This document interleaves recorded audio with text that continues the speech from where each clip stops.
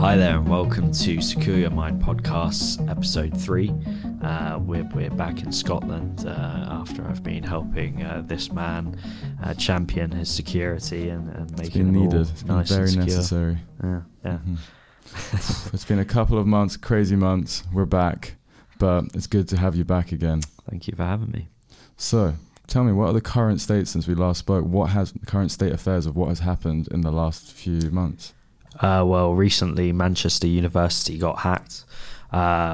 Nobody knows what data was actually accessed and leaked. Which is really scary considering we don't know who it is who did this. We don't know what they've taken. I fear for these students. Well, they must be so scared right now. Yeah, I mean, if they've taken your information, it's a bit of for forever. You've gone into university to start your career, and you have in the back of your head, these guys have siphoned my information. Are they taking my going to make me have to pay more for my student loan? Well, it's expected that if you're paying $9,000 a year for tuition, and there's so many people paying, that you would expect a university ridiculous. to Thank goodness be very for secure. Free education. so you need things to be secure, and that's crazy. Well, this is data on it could be both students and staff. And the fact that they don't know what information was accessed kind of tells you that their cybersecurity posture isn't as good as it should be. In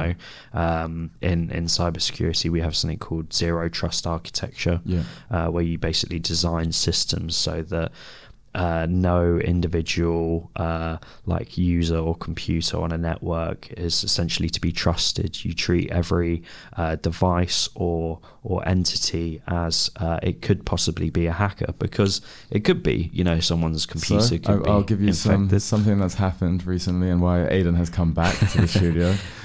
We were going through our networks, and we have a NAS system, and we were running things were getting a bit slow, and we didn't really know what was going on. So we removed the NAS system, and there was a computer underneath that was named PN Hub 1, which is it's a ridiculous name. Whoever came up with that. Very suspicious name. No one knows what and why that was done. But we needed you to come up and check this, because that could have been a huge, the Manchester things, our information could have been leaked. Thank goodness you were here to do a pen test and to make sure that everything was nice and secure. Yeah, I mean, it could have been even worse. It could have been somebody who had hacked into your network, and they could have been doing malicious things. Maybe they could be using your server as a jump point, essentially as a proxy server, so a server in the middle of doing something malicious. And me, as a crazy paranoid business owner, I was worried that the government was watching me. I mean, they're watching everyone, I think, so. That is very true. I've read a little bit about the whole Chinese surveillance, and you were actually telling me about that before. Before we get into that, I've got a little surprise. I know we're in Scotland, the birthplace of whiskey, but I thought I'd get something that was kind of essential to us. And you are my mythical beast. You're my Mr. Robot. Thank you. Aidan McDonough, the legend and drinking buddy from school. It's been a while since we've last drunk, but that's very true. We have got the mythical beasts. And he said this wasn't an advert, but this isn't an advert, but we're going to plug them because this stuff looks incredible. Look at that. I'm one-armed. Sorry, but we're going to do this. No. Yes, please. Oof, that sounds good. Chin chin. Slange. Slange.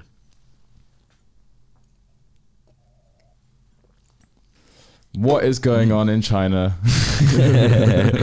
Well, that's a great question. I mean, lots is the short answer. I mean, recently we've had just constant bombardment of hacking. There's a type of hacker that we call a advanced persistent threat, or an APT. And what is an APT? Well, it's a state-backed hacker. Cheers. So cheers. It's a state-backed hacker. So essentially, the likes of Russia, China, they will pay a group of people, or maybe an individual, to essentially hack on behalf of them, and they'll essentially fund them. Wow. So they'll have teams of hackers who will be hacking other countries. China is quite renowned for doing that, so much that countries like Australia have developed an anti-hacking task force. Kind of like the Space Force of America. Yeah, but with hackers. And I think that actually makes a bit more sense. Yeah, fair. And like Singapore, they've got quite a big financial district. And it seems quite silly because the majority of Singaporeans are Mandarin speaking, and yet the Chinese choose to hack the Singaporean like financial district and their government, and they've gotten sick of it, so they've started developing a cybersecurity hub as well. Mental. Yeah, that's crazy. So I mean, how are you involved in this? Like, I hear that you're connected to the takedown of the Hong Kong, the umbrella protest. Apparently, who knows? Or hearsay there, smoke in the wind. Well, as I said before, I'm a good boy. I'm a white hat hacker. So my job is just to protect the likes of myself and my friends, my family, and people that need people who need your help. Yeah. And I mean, recently,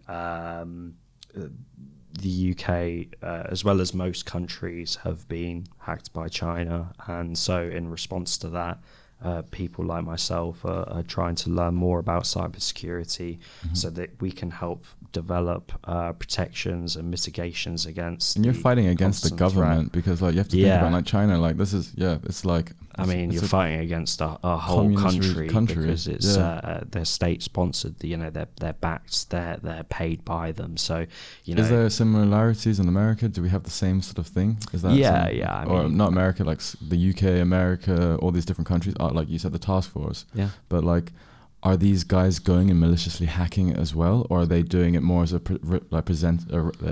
this stuff is strong. A preventative measure. No, I mean they're essentially hacking into government agencies. They're trying to extract and exfiltrate data. They're trying to shut down systems. They're trying to cause financial damage. Not the Australians we're talking about, the Chinese here. Yeah. So like I said in episode 1 about the supply chain attacks, essentially. This is what they're doing, but they're doing it on a government scale. They're targeting the government, or they're targeting businesses. Maybe they'll target Google, because if you can infect Google, you can one of the biggest companies in the world. Yeah, you can infect just like so many things. Whether they're devices or websites or whatnot. So businesses have to be able to defend themselves, and that's what I want to help them do. So are you currently now, what sort of things are you doing in your business to prevent that? Well, that's a great question. So what I can do is I can provide training, and I can teach and coach people about what a hacker will do.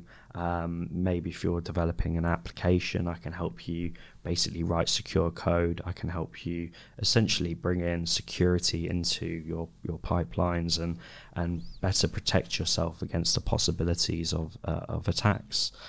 So it's both. Here at the Upload Studios, we are incredibly worried about the Chinese government hacking us. Well, you never know. You never know. Like, sadly, like right now, it seems like we're more like dealing with the old Tinker Tailor Soldier Spy setup. But you know what I mean. You never know. I mean, no one can ever say that they're not possibly a target. Everyone's a target. Having a friend like you really helps with my paranoia, Aidan. Like, I can say most hackers will suffer from paranoia because it's just one of those things that when you understand the game, it's so easy. It's easy for people to hack these days, and that's why it's becoming a bigger problem. So, for someone who doesn't know anything really about cybersecurity and has had to really rely on you quite heavily to get this stuff all sorted, what would you suggest for an individual as someone who runs this stuff, and also something for some business owners, what they can do to secure their network? Like, why would they come to you? Oh, well, that's a great question. Perhaps they don't know whether they are secure or whether they're not secure. Fair, and so I'd be able to evaluate whether your business is secure. If you're holding customer data, you have a higher priority on bringing security to that business to make sure that you're safe and secure, and you're not likely to be hacked. That that's the main goal. So what I can do is I can come in, I can evaluate, and I can help you essentially mitigate any sort of issues that might be there, help you increase your security on your network. People forget how easy it is to actually hack. For me, it can take me 5 minutes.